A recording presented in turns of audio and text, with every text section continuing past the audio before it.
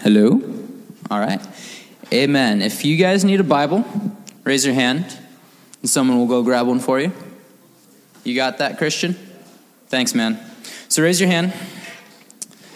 And when you get a Bible, I'm going to be in chapter 21 of John, which is the last chapter. I actually thought I would be going last, but I'm going first, so whatever. So turn with me, when you get a Bible, to John chapter 21, if you want to. It's America. And while you're turning there, I'm going to give you a little bit of backstory. Jesus' death, burial, and resurrection has already happened at this point in the story.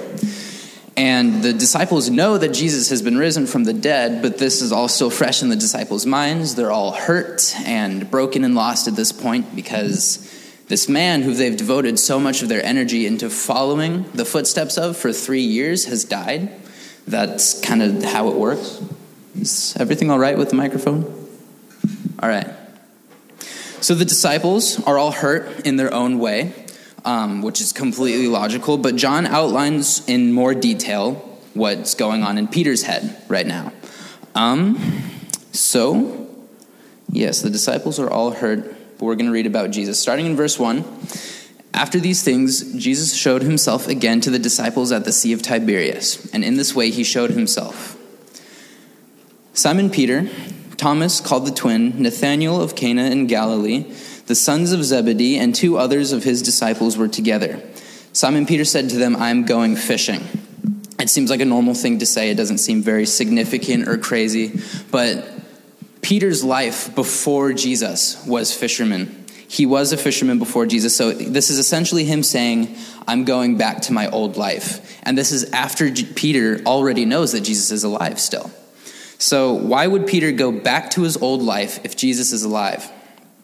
I think, just me being a human, I think what's going on in his head right now is Peter doesn't think he deserves to follow Jesus anymore. I'm sure he wants to follow Jesus, but he doesn't deserve to because he did fail pretty miserably. Peter denied Jesus 3 times in a row. Peter ran away in fear, and he let all of this fear and frustration and anger just kind of like culminate at a bonfire with a junior high girl. He like cusses out this junior high girl.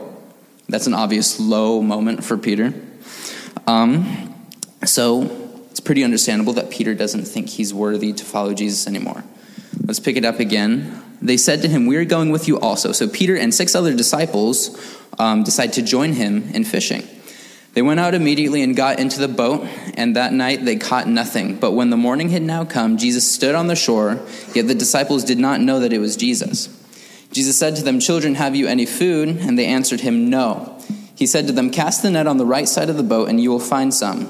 So they cast, and now they were not able to draw it in because of the multitude of fish. This is very similar to a scene earlier in John's gospel. This is actually how Jesus introduced himself to several of these disciples, Peter being one of them. He pulled the same fish trick, like net over the right side of the boat. He did the same thing. So that's when Peter realizes, oh snap, that's Jesus. Let's pick it up in verse 7. Therefore, that disciple whom Jesus loved, that is John writing about himself. That has nothing to do with the story. The disciple whom Jesus loved said to Peter, "It is the Lord." When Simon Peter heard that it was the Lord, he put on his outer garment, for he had removed it, and plunged into the sea. Why he put on his jacket before jumping into the water, I don't know. But the other disciples came in the little boat, for they were not far from land, but about 200 cubits, dragging the net with fish. Then as soon as they had come to land, they saw a fire of coals there, and fish laid on it, and bread. Jesus said to them, "Bring some of the fish which you have just caught." Simon Peter went up and dragged the net to land full of large fish, 153 fish. And although there was so many, the net was not broken. Jesus said, "Come and eat breakfast." And my main point this morning is Jesus is pro-breakfast. The most important meal of the day. He loves breakfast, and he wants you to eat till you're full. I like to use stories like this to justify me eating a lot of food.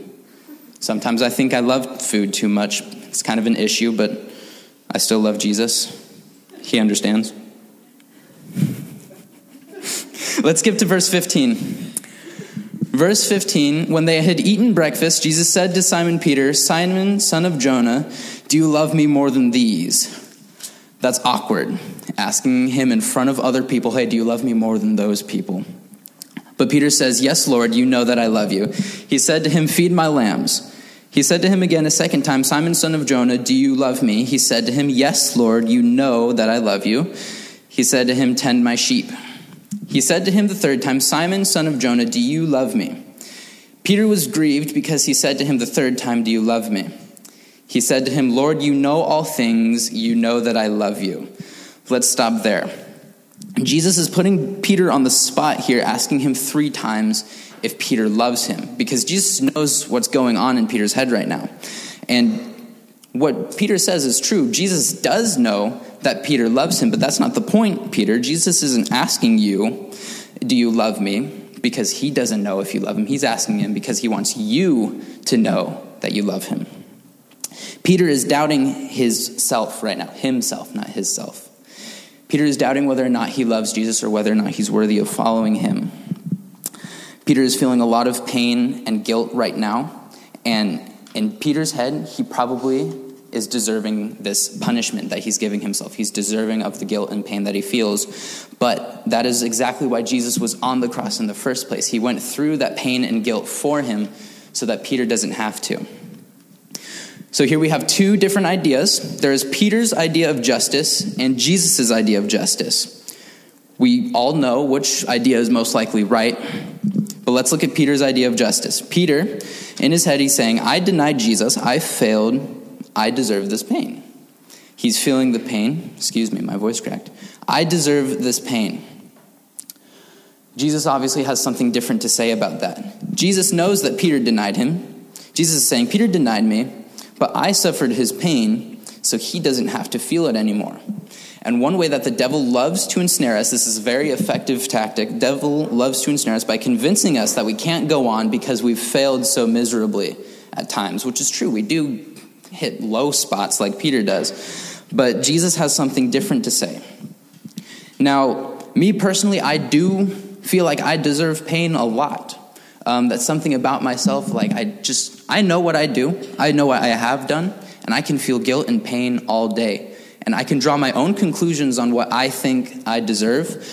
But Jesus' justice, God's justice, is a very complicated thing. And it doesn't make sense. But it goes beyond our comprehension of what justice is. Every aspect of Jesus goes beyond our earthly aspect. Jesus is bigger and beyond everything. So God's justice doesn't make sense. God's not a fan of making sense. But God's justice is right. And we need to be accepting of that. But don't hear me wrong. Life is not consequence-free. Just because we're following Jesus, just because he went on the cross, doesn't mean that we'll never suffer a consequence. We sin on this earth and will receive earthly consequences for our wrongdoing. So don't hear me wrong when I say that. I believe that the ultimate objective in life, more important than anything, bigger than anything you will ever do, the most important thing you will ever do is following Jesus. There's a problem because we sin, but we're trying to follow Jesus. Like, let's say Jesus following is our only job, and we fail at it all the time. You think to yourself, dude, you had one job.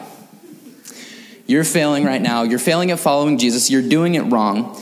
It's discouraging because we're constantly feeling like we're doing it wrong. We're following Jesus wrong. If I was following Jesus, I wouldn't be stuck in this sin. If I was following Jesus, I wouldn't be struggling with this. If I'm following Jesus, I should be good. But that's not true. The Bible will never say that following Jesus is easy. That's where my notes stop. But do you want to know what the gospel has taught me? Through John, through Aaron's studies in John, through listening to podcasts, through talking to people, and even occasionally, sometimes, through my own reading of the Bible. It doesn't happen often, but the gospel has taught me the truth about following Jesus. The truth about following Jesus is not your problems don't go away.